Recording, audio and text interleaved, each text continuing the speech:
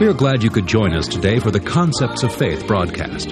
This program is dedicated to teach you how to put the Word of God to work so that it will make a positive difference in the everyday circumstances of your life. And now, here's Charles Capps. Now we're going to continue today and just hook up right where we left off in the other session, because we were talking about the fact that man was created on a higher order than angels. Now that seems to be contrary, you see, to what the Scripture says. And I want us to go back and recap just briefly, because I just felt that we didn't get far enough into that in the other session. Now, in Psalms, the 8th chapter, let's go there, and let me point this out, because I don't want anyone to go out of here and misunderstand what has been said and go off and say that Brother Capps says that we are God. I didn't say that. I'm saying what the Bible says, and you need to know the right relationship to it. Now let's read from Psalms, the 8th chapter. See, we're talking about in His image. The Bible says God created man in His own image and His likeness, and said, let them have dominion. So the subject matter is authority, and we're talking about the fact that man was created with greater authority than angels. Now, he fell below that, and he got to where he didn't have the authority, as angels did in certain areas. But now let's read from Psalms, the 8th chapter again. Verse 4, What is man that thou art mindful of him, or the son of man that thou visitest him? Thou madest him a little lower than the angels. Now notice, madest him a little lower than the angels, and crownest him with glory and honor. But the word angel here in verse 5 is the Hebrew word Elohim, which is plural for God. Now, we talked about in John the 10th chapter where Jesus said, I said ye are gods, to whom the word of God came. Now, He's speaking to the people there. Now, what are you going to do with that? When you begin to kind of rub people the wrong way, talking about these things that they've never understood, sometimes it's hard for them to grasp this. So be open-minded to it, and don't go off and say something that we didn't say. I'm not saying we are God. I'm pointing out to you what the Scripture said, and that God intended for mankind to be the God over the earth and to subdue it and have dominion over it. Now, that's the point we're driving at. Now, let's read again from Psalms 82. We didn't read but 2 verses there. In the other session, I want to read verse 1 down through verse 6. In fact, we may read the whole chapter. God standeth in the congregation of the mighty. He judgeth among the gods. Now, for fear of being ridiculed the way they translated this, when they translated this out of the original, there's 3 words here in verse 1 of Psalms 82 that is the Hebrew word Elohim. God, the first word is Elohim, standeth in the congregation of the mighty. The word mighty is the word Elohim. And then you come on down to the last word, which is translated gods, is Elohim. So what it's actually saying here is Elohim standeth in the congregation of the Elohim. He judgeth among the Elohim. Now, for fear of getting things balled up to where they couldn't explain it, for some reason they didn't put it that way. But now let's read it on down. How long will you judge unjustly and accept the person of the wicked? Now, see, there's people that have said, well, now, you see, verse 1 there is talking about the Father, the Son, and the Holy Ghost. Well, it sounds good till you get to verse 2. Then it says, how long will you judge unjustly? Well, now, who's He accusing of judging unjustly? The Father, the Son, or the Holy Ghost? So you're in trouble there with that kind of interpretation on it.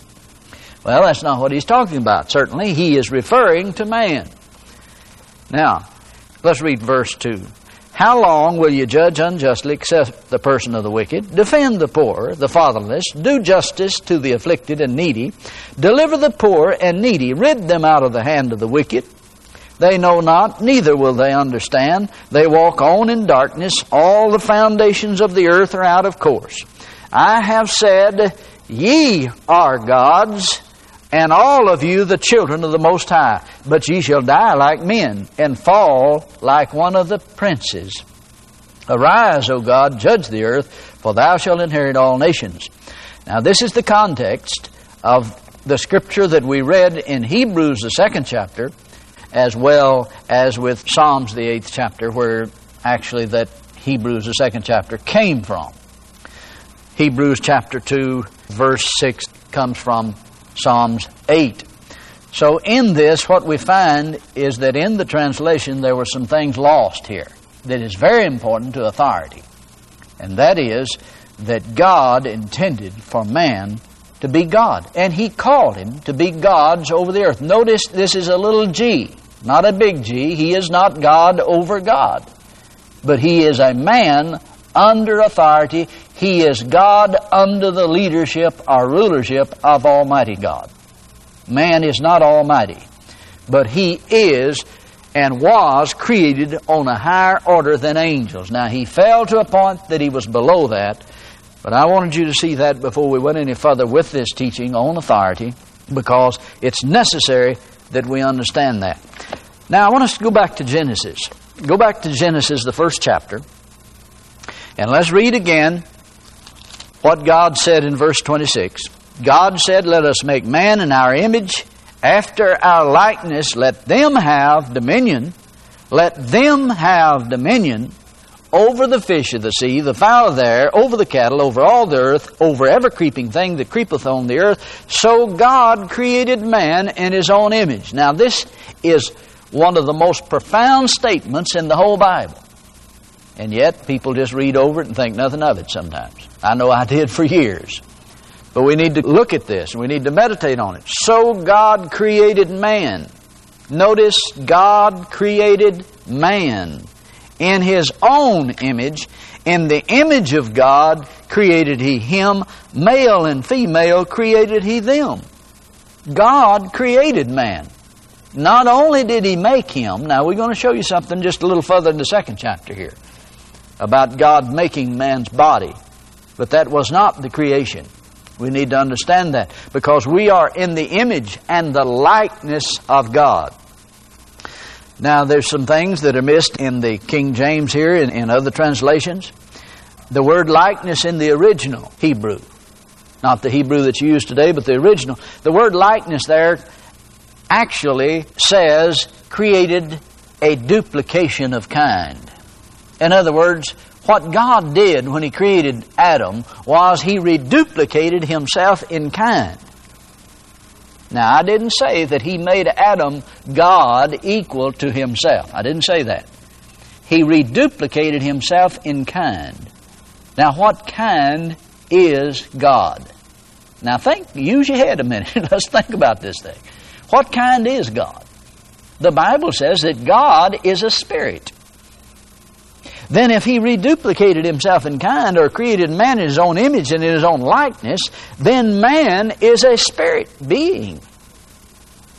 We say it this way: man is a spirit being, he has a soul, and he lives in a physical body. Now, we're so much an exact duplication of God's kind until we are a threefold being: spirit, soul, and body. Now, we need to understand that. Now, they all relate to God, the Father, the Son, and the Holy Ghost. I like to say it this way. I think it'll help you understand it. Let's say God the Father, the Son, and the Holy Spirit. Then there is spirit, soul, and body of man. Man relates to Jesus, or Jesus relates to man, in the fact that He called Himself the Son of Man. He was the physical manifestation of God in the earth in physical form, or God's Word personified in the earth. So He relates to the physical man. Now, the soul of man, which is made up of his will, his mind, and his emotions, relates to the Holy Spirit, which is spoken of all through the Scriptures as a teacher and guide. Now, see, sometimes we get mixed up about the soul of man. Somebody says so many souls saved, and we use it in a sense that sometimes is not correct. Because the soul of man is his will, his mind, and his emotions. It's actually his guidance system. I'd like to say it this way. I believe the soul of man is the coupler that links the spirit to the body. Now, I'm going to say that again. I believe the soul of man is the coupler that links the spirit to the body. Now, The Spirit that is in me, how does it communicate with the body? It comes through the will, the mind, the emotions. There is direction there, received in that. Now, as we look at this, Jesus relates to man. The soul of man relates to the Holy Spirit. And, of course, we know the Holy Spirit dwells in the human spirit, so let's don't get that confused. But then the spirit of man, which relates to God, who is a spirit. But they all come together in one. Now, if you get a good understanding of that, you can see why that Jesus says, I in them and thou in me, that they may be perfect in one. The Father, the Son, and the Holy Spirit, and man being a spirit, having a soul and living in a body, they all fit together and they all become one. Jesus is in us. God is in us. The Holy Spirit dwells in us. In the person, God dwells in us in the person of the Holy Spirit. So we become one with God. The identity is there.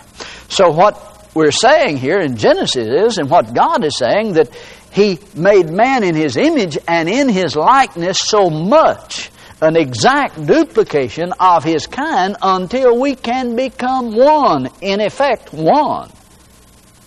I hope you can see that the way I see it in my spirit. Thank you so much for joining us for the Concepts of Faith broadcast today. Now, all of this week, we have a CD offer. It's CD offer number 7237. It's called The Dominion Principle. 2 CDs for $15 plus $4 postage and handling. Total of $19.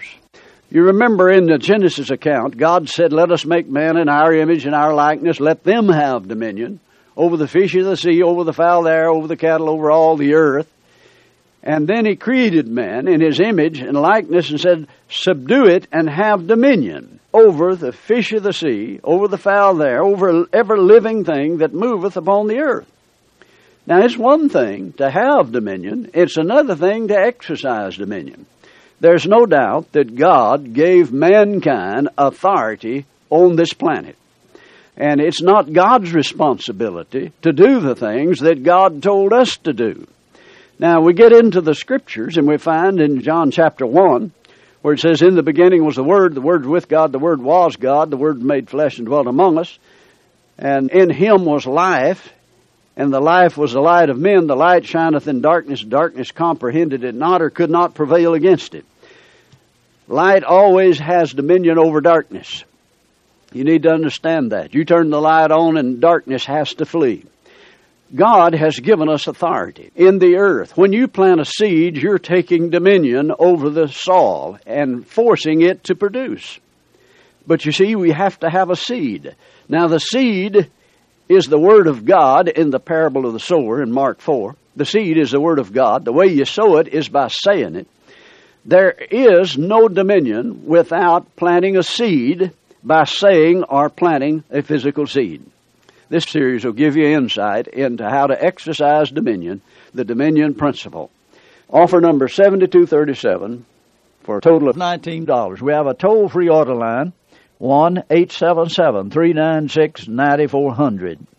Until tomorrow, this is Charles Capps reminding you that the enemy is defeated, God is exalted, and Jesus is coming soon. To order the product offered today, call 1-877-396-9400 or write Charles Capps, P.O. Box 69, England, Arkansas, 72046. A complete list of CDs, books, and DVDs are available online at charlescapps.com. Through the website, you can listen to this radio program again and subscribe to our podcast. This broadcast is sponsored by Charles Capps Ministries and our listeners in this area.